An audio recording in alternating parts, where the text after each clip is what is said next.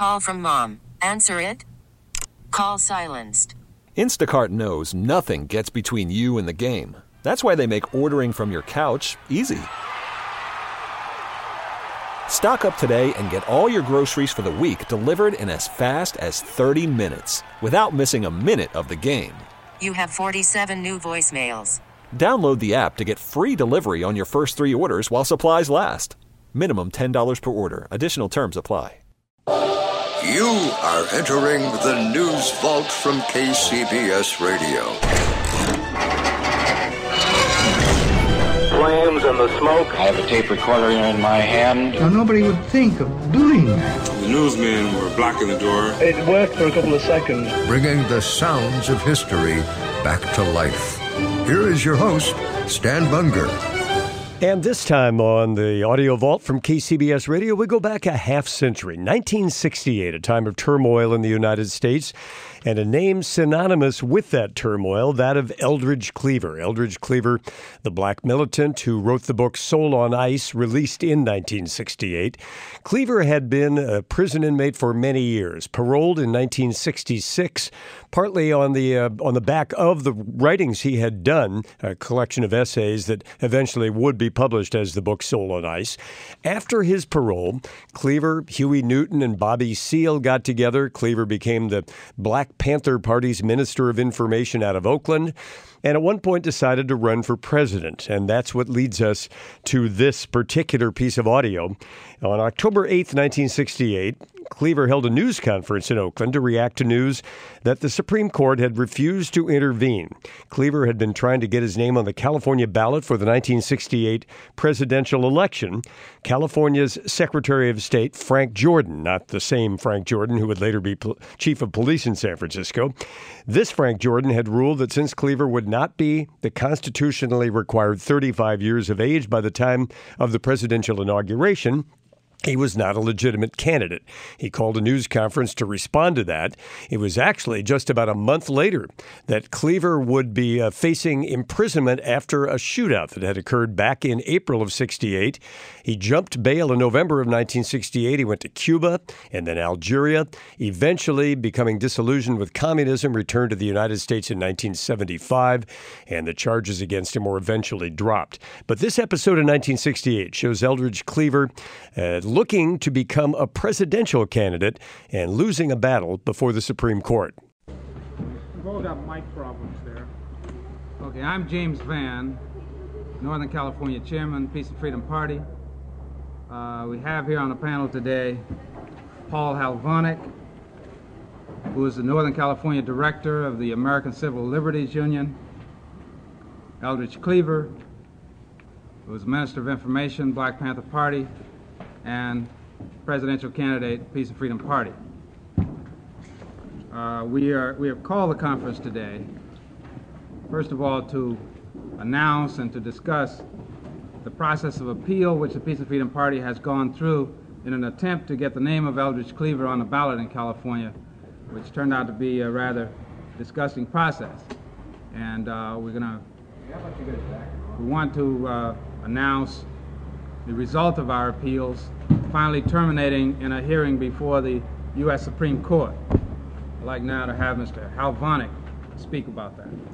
Well, yesterday the Supreme Court of the United States turned down our petition for a hearing to require the Secretary of State to place Mr. Cleaver's name on the ballot. We lost in that endeavor, I think, because of time. The state filed a number of affidavits on its ballots and how they were already progressing and how it would be impossible to carry on the election if we were to have the names of Cleaver and additionally, in another case, the name of Gene McCarthy put on the ballot at this time. I think that wasn't the case, but I think it might have been persuasive to the court. The ultimate result is a confusing and misleading ballot for the people of California. Mr. Cleaver's name on the ballot, for any purposes other than information, is irrelevant. You can't vote for a presidential candidate directly. You only vote for electors pledged to the candidate. Those electors are certified. If you vote Peace and Freedom, you vote for electors pledged to Mr. Cleaver whether his name's there or not. So for people interested in voting for Mr. Cleaver, you still have just as good an opportunity as you had before. Simply mark an X in the Peace and Freedom box in the ballot. Mr. Cleaver, how do you feel about not being on the California ballot? Well, I think that we're more concerned about the motivation of the people who have moved to block us from being on the ballot. We fulfill all of the legal requirements of a political party for being able to conduct its business through the legal channels, and we feel that it's politically motivated activity on the part of the Secretary of State. As you know, this is an election year. California is a very key state in terms of deciding this whole presidential election, and because they anticipate, and we anticipate, there's going to be a very hotly contested election. It's going to be a close vote count all the way around, so that those who are really trying to do everything they can to win that office by any means necessary are not stopping at any move. And this is a particular move we feel politically motivated to help those who control Jordan to win California in November. Well, what's the next stop? Where do you go? Well, we've gone to the United States Supreme Court. It would be a decision for the attorney as to whether or not he will re-petition the court. I don't know if that could be possible at this time, but we're going to go right ahead with our work, attempts to organize people and to pull people out of both the Republican Party and the Democratic Party, essentially to destroy those two parties, because we feel that they have gotten so far out of line with the needs and the desires of the American people that they virtually constitute criminal conspiracies against the people. So we're going to continue to organize and to build the Peace and Freedom Party so that the people will have a true alternative to the present chaos and madness that prevails in this country. You going to try to pull anybody out of the American Independent Party, Eldridge? Well, we think that the American Independence Party will die on its own weight, its own futility. We don't buy, you see, we don't buy the propaganda that we read in the newspapers which says that the American people are flocking to George Wallace's banner. We don't believe that. We think that this is propaganda principally paid for by Richard Nixon for the purpose of having a right-wing extremist to the right of himself so that he could come out looking like a middle-of-the-roader with Hubert Humphrey on the left. This is an absurd situation, and we feel Richard Nixon is behind that. And later for George Wallace and his party, the American people don't need it, and I don't think that they're going to be deceived by that. I want to underscore the role of the Secretary of State in this. It was as Eldridge has pointed out, it was a deliberate, predetermined attempt to keep the Peace and Freedom Party off the ballot and to keep the name of Eldridge Cleaver off the ballot. 2 days before Eldridge Cleaver was the certified Peace and Freedom Party candidate, the Secretary of State had announced, and it was published in the papers, that Eldridge Cleaver would not be certified on the California ballot. This was even before he was a certified candidate. The Secretary of State had moved deliberately to keep Cleaver's name off the ballot. And that was not even the issue.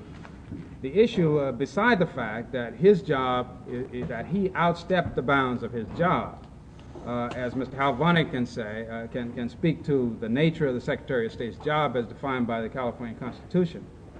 The crux of the matter was that we were well aware that Mr. Cleaver was not 35. However, the Constitution does not say that you must be 35 to run for the office of president. It says you must be 35 before you can assume that office. However, ours was not a candidacy to attain the office of the president. Ours was an office to use that mechanism of running for the president to educate the American people about the decadence of this society. And this is what they didn't want to happen. If that's the case, then, and Mr. Jordan actually do you think that he was trying to dissuade people from voting for your party because they would vote for the party, or do you think he's trying to dissuade them from voting for it because he favors another candidate? Well, it would be a combination of that, wouldn't it?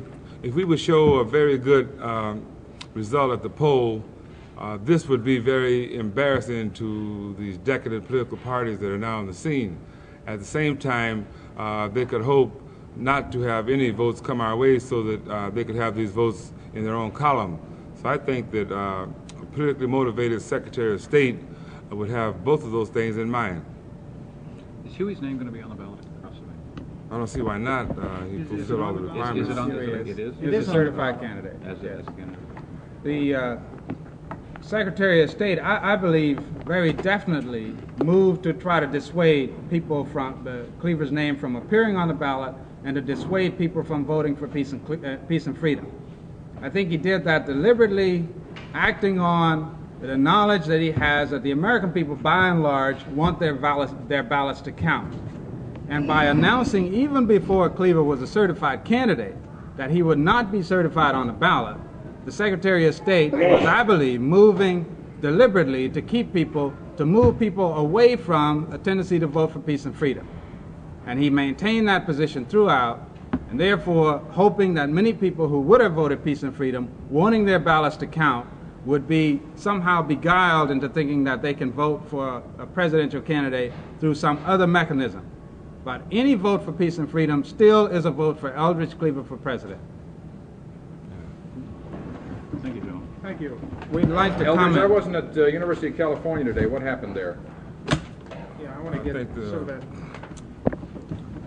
People who attended classes. Can you come a little closer because we can't pick it up? I'm sorry. Otherwise, we can't hear what you're saying. I think that the school opened on schedule. Classes were held on schedule, and members of the faculty and also guest lecturers fulfill their responsibilities. In a particular situation that I was involved in, we were running a little late because of a lot of interest in this particular course. There's a crush at the door. We had to go in through the back door.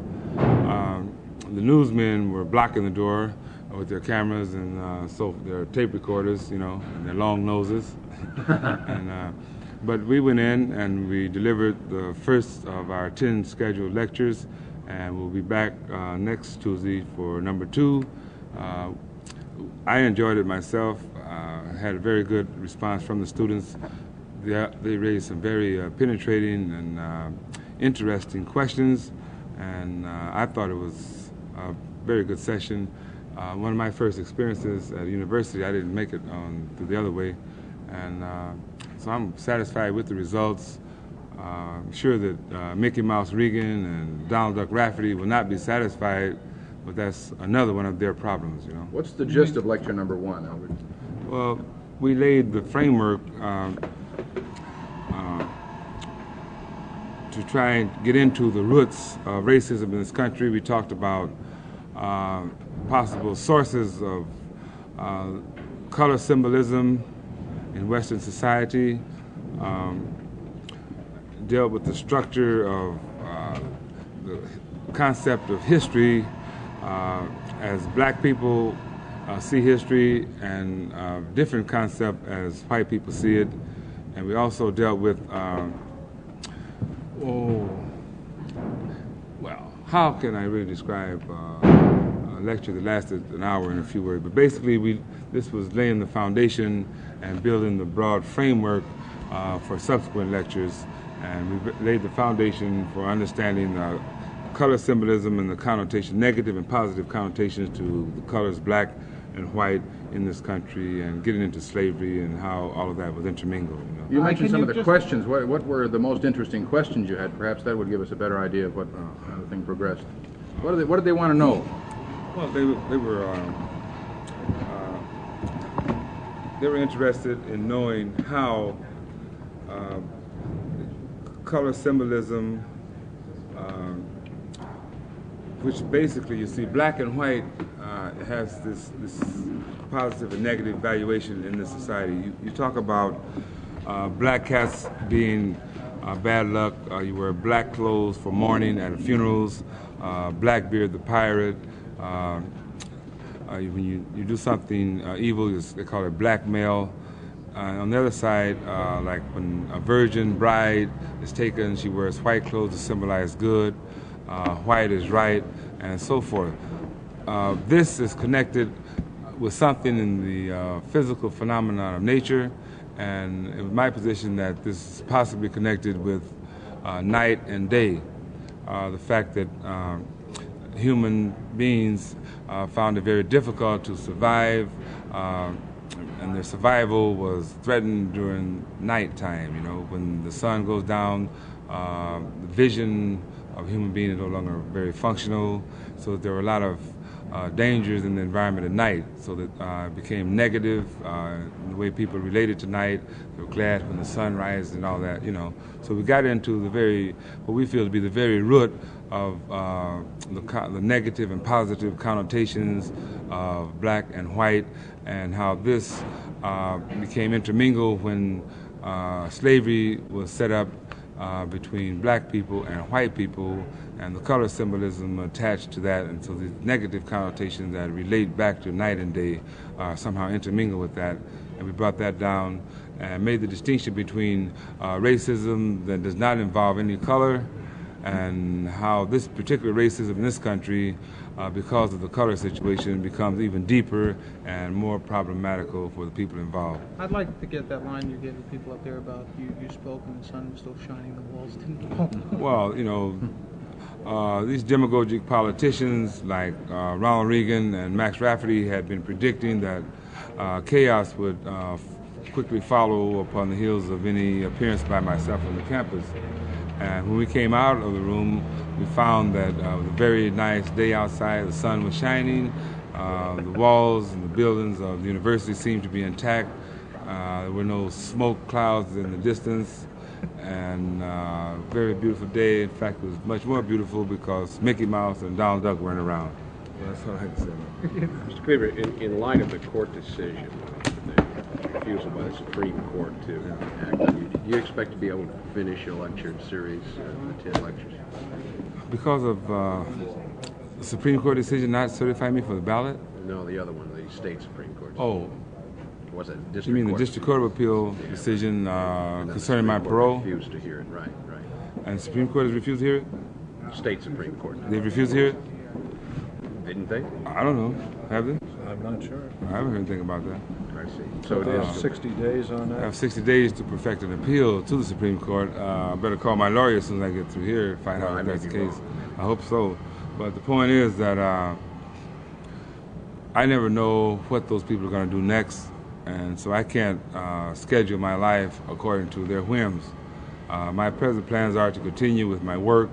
If it's interrupted by some of their arbitrary moves, then we'll have to deal with that when that happens. But at present, I haven't altered my plans, I haven't altered my perspective, I haven't altered anything that I intend to do, and it's up to them to force me to alter my plans. Some of the people who were a little lukewarm on your appearance at Cal have made reference to the language you use. What's been your reaction to that, to denying your appearance on UC campus because of the language you're said to use all the time? I say there's none of their fucking business.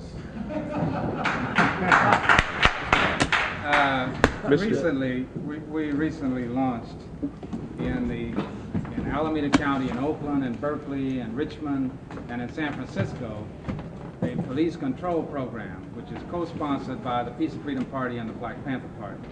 And one of the direct impetus for this program it can be seen in the police action of last week, where George Basket, truck driver, was shot by an off-duty San Francisco policeman, where there's ample evidence that this was a racist policeman, a racist act, and where a police officer should have been removed from the force a long time ago. We think that this is directly a result of the police not being able to discipline themselves. And the Peace and Freedom Party and the Black Panther Party have gone together to jointly sponsor a new program which would remove the establishing of programs and policies of the police department away from the kind of internal mechanisms which we now have, resulting in a kind of chaos where a Chief Cahill moves to condone the actions of the police officer even before the facts are out. We want to remove this kind of demagogy to the community, where the police are hired. The police are hired to serve the community. They are hired to be servants of the people. The Police Control Initiative will attempt to do just that by placing the control back into the hands of the people at a local level. How so? What are you saying? A police review board, or what kind of situation are you planning to set up? I will ask Mr. Harry Orr, who's the spokesman for San Francisco Peace and Freedom, to describe the police control set up as is proposed for San Francisco. OAR? The first point I'd like to make is that it's not a police review board. It is a police control board, and they're dealing with two different concepts here.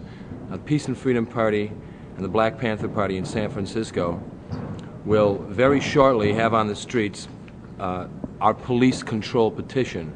And very briefly, this would, as Jim said, give control of the police in San Francisco to the people of San Francisco through the following mechanism. There are 9 police precincts in San Francisco. Within each precinct, there would be 5 elected members to control the workings and the day-to-day running of those particular precinct stations. Now, each of these 9 elected boards would elect a chairman. The chairman of these 9 boards would sit as a reconstituted police commission of San Francisco, and they would be vested with all of the authority. Is it an underground thing? Or? No, these people would be elected by the people within the area that they are serving. Replacing the police commission. We're talking about replacing the existing police commission with 9 people from the various neighborhoods who are responsive to the electorate, to the people in those neighborhoods. And this citywide police control board, composed of the 9 chairmen, would have complete power to hire, fire, set policies, set wages, and would indeed be the final, ultimate decision-making power vis-a-vis police action or inaction. And they would also have the power, I'd like to add, to hire and fire the police commissioner to replace him when necessary. And the chief, too? And the chief, yes. Excuse me, that's what I meant to say. Would it be a board parallel to then, not replacing the police commission? No, it would replace the presently constituted police commission because this will require a city charter amendment. And we're not planning to set up a parallel institution. Rather, we're planning to disband the institution that now exists, namely the police commissioners, because we don't think it's responsive to anybody except the hierarchy in the police department. The control through this mechanism comes from the fact that the commissioners and the various precinct elected people are elected by the people, as well as being subject to their recall. So whenever the policies of the police, the policies established by this commission, are out of line with the wishes of the community, they may then be recalled. Do you have a draft of the petition? I have drafts of. I have a leaflet describing the one in Richmond. San Francisco is a new program. I could hand that to you downstairs. Remember to follow the News Vault from KCBS Radio on social media. On Facebook, we're at News Vault Podcast. On Twitter, find us at News Vault SF. On Instagram, we're at News Vault. Until our next episode, you are leaving the News Vault from KCBS Radio.